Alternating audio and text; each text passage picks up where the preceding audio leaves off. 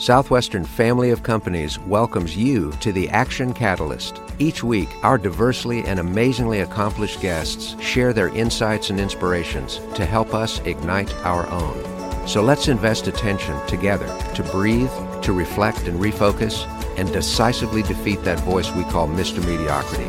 Then let's enjoy moving forward to make a positive difference in our world.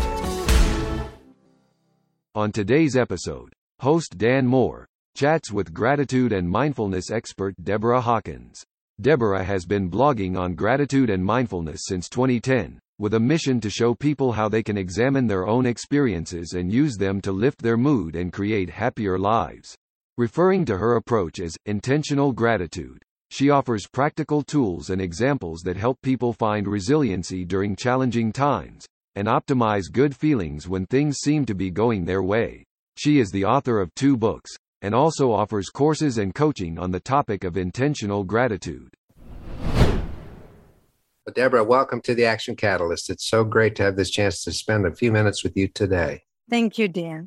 Well, I'm really interested in people's life journeys and what you've done in the area of gratitude and making it very intentional and helping us all understand the value of that is terrific. But can you back us up a bit and maybe talk about some of those key pivots and those twists and turns in your life? I think understanding my backstory is very important to understand how important this discovery of gratitude was for my life. Basically, I experienced some abuse and trauma when I was a child. This left me with a very low sense of self-esteem when I was young. And as I became an adult, I was prone to depression a lot. I came to 2 conclusions probably when I was a child. One was that my life was not worth very much, and the other was that nobody would ever listen to me. So while I functioned and held a job and all that stuff, I really was disappointed a lot with my relationships, and my career didn't take off as I would have liked it to. And after relocating to another city to jumpstart my life, my career, things didn't materialize there, and I moved back to Chicago. This was in my early 50s, so I was pretty old already when I kept trying different things to make them work. And I came back to my hometown, and then I had a car accident, and I couldn't walk for a few months, and things were really, really dark in my life. I came to a point where I decided I had to do something. I had to see things a little bit differently. I had to take control over how I feel. And I started writing short reflections about little things in my daily life that I could feel grateful for or appreciate. And this was like a fantastic thing for me. So I did this for quite a while, and I put this in a blog form called No Small Thing, which is that nothing is too small to deserve attention and possibly spark gratitude. Nothing is too small. And I've posted almost every week since 2010. And I continued to learn about gratitude, not only what uplifted me. I discovered that I tended to write about a handful of themes. And I call these themes my grateful dozen. And I discovered that sometimes I would be aware of feeling good or appreciative just because I was fully in the moment. And sometimes I would connect to feelings by intention, by living my life and say, oh, are any of my gratitude themes, my personal themes, showing up in this situation? And very often I was able to bring myself to a higher outlook, more optimistic and more positive, because I knew myself well enough that I knew what to look for. Well, I want to back up just a second, Deborah, because you said you were in a car accident. Most people, they would spiral downward at that point and just think about how horrible things are. Can you remember what triggered you to get more on this spiral upward and being grateful in a situation like that? Well, I couldn't walk. I was on my couch. I just knew that I was really depressed. I knew that I couldn't go on in this frame of mind. And the only thing I could do was start very slowly. This was a decision I made to try to fill myself with some more positive thoughts. I couldn't drastically change how I looked at life and how I felt, but I could, if I could just change things a little bit and every day feel a little bit better and know that even though I was not happy. I was not well. There were still things I could appreciate, whatever life presented to me. So actually, I went through this stage and I really evaluated what sparked gratitude in me personally. And that included like a sense of belonging, discovering things by surprise, things that were beautiful to me. And they weren't necessarily things that were aesthetically beautiful. I realized I had a very open definition of beauty. Beauty could be things that just worked well. So it really got me to be mindful and got me to think about these little things that made a big difference in how I felt. You deserve massive credit for that because, again, most people would have just gone the other direction. So well done. Thank you.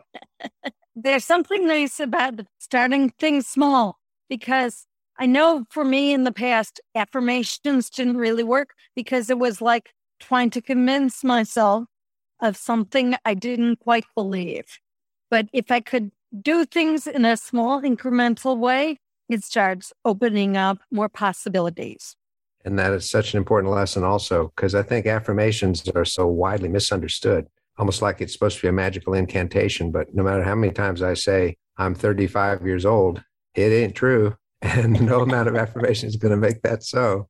But affirming that we appreciate and what we're grateful for, those are what things that can really grow and become powerful. I think that's something very different about my approach to gratitude than what I see often, which is basically responding positively to good fortune. Anybody could feel grateful when they get a parking place close to where they want to go, or they get called by somebody they're thinking about. But I think that's really not where gratitude is most powerful. I think gratitude is best when it doesn't depend on circumstances. It's internally directed. Self-awareness. And I guess we can never get too perfect at that. Can you talk to us about intentional gratitude? That's a concept that you use regularly. Well, as I mentioned, when I have been blogging, I realized that I tended to write about certain themes. So I decided I had personal gratitude themes, and I believed everybody does. Part of what I try to teach and encourage people to do is get to know themselves to the extent where they could understand what their personal gratitude themes are. And that way they could ask themselves in any situation if any of their themes are showing up. I'll give you an example. One of my themes, as I mentioned, is a sense of belonging. It makes me feel really good when I feel I either belong to a group. I remember one time I was at the grocery store and I was miserable. I was impatient and upset, like, I don't want to wait in line. This is terrible. And I looked around everybody else in line at my checkout and at every checkout station in the front of the building. And I realized everybody was in the same position I was. We all looked at each other and we started smiling, almost laughing. I really felt that I was appreciative of the sense of belonging with other people. I think other people are what can give that gratitude moment a lot of life. It can make it three-dimensional. It can really extend it and make it powerful. But I love that, connecting with random strangers in a grocery store and the people working. The frown turned upside down just when you started to smile at each other. I recommend to people to really look at some of their favorite memories or photographs that they might have stored in their cell phones and try to understand, look for clues about what they personally are grateful for. I'm over 60. I remember growing up, and if I didn't want to eat the dinner my mother put in front of me, she would say something like, "Oh, there are kids in China that would be happy to have this." Well, that didn't make me feel grateful. I don't feel comparisons are a good way to really feel gratitude. I just felt sorry for the kids in China. So not comparisons, but understanding what you genuinely feel grateful for. So that would be one level of intentional gratitude. You know those things are out there. You know what you love. So that's one aspect of the intentionality. And the other aspect is particular to you. Like, I love surprises. I often want to be in control, but I'm often happiest when I'm not in control. When something hits me by surprise, it reminds me to be humble. It's okay. In any situation, I go, what is surprising here? Like, I know that's one of my personal themes. That's a great question. What is surprising here? That's a really powerful one because we can pull that out of the hat anytime we want it. I think it's wonderful.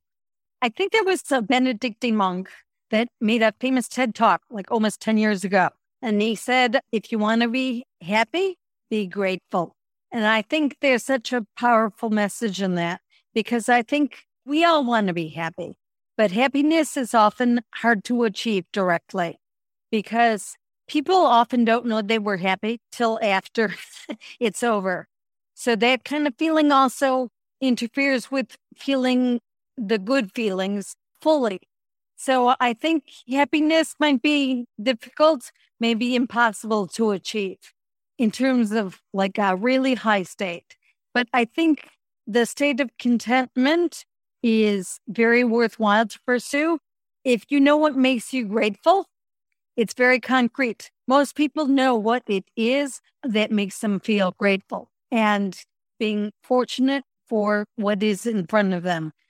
You must have a big smile on your face quite a bit of the time. Lately, I do. You know, a lot of studies have linked gratitude with a stronger immune system, with a greater sense of survival and a greater sense we're going to get through something. Can you comment on that at all from your own work and studies?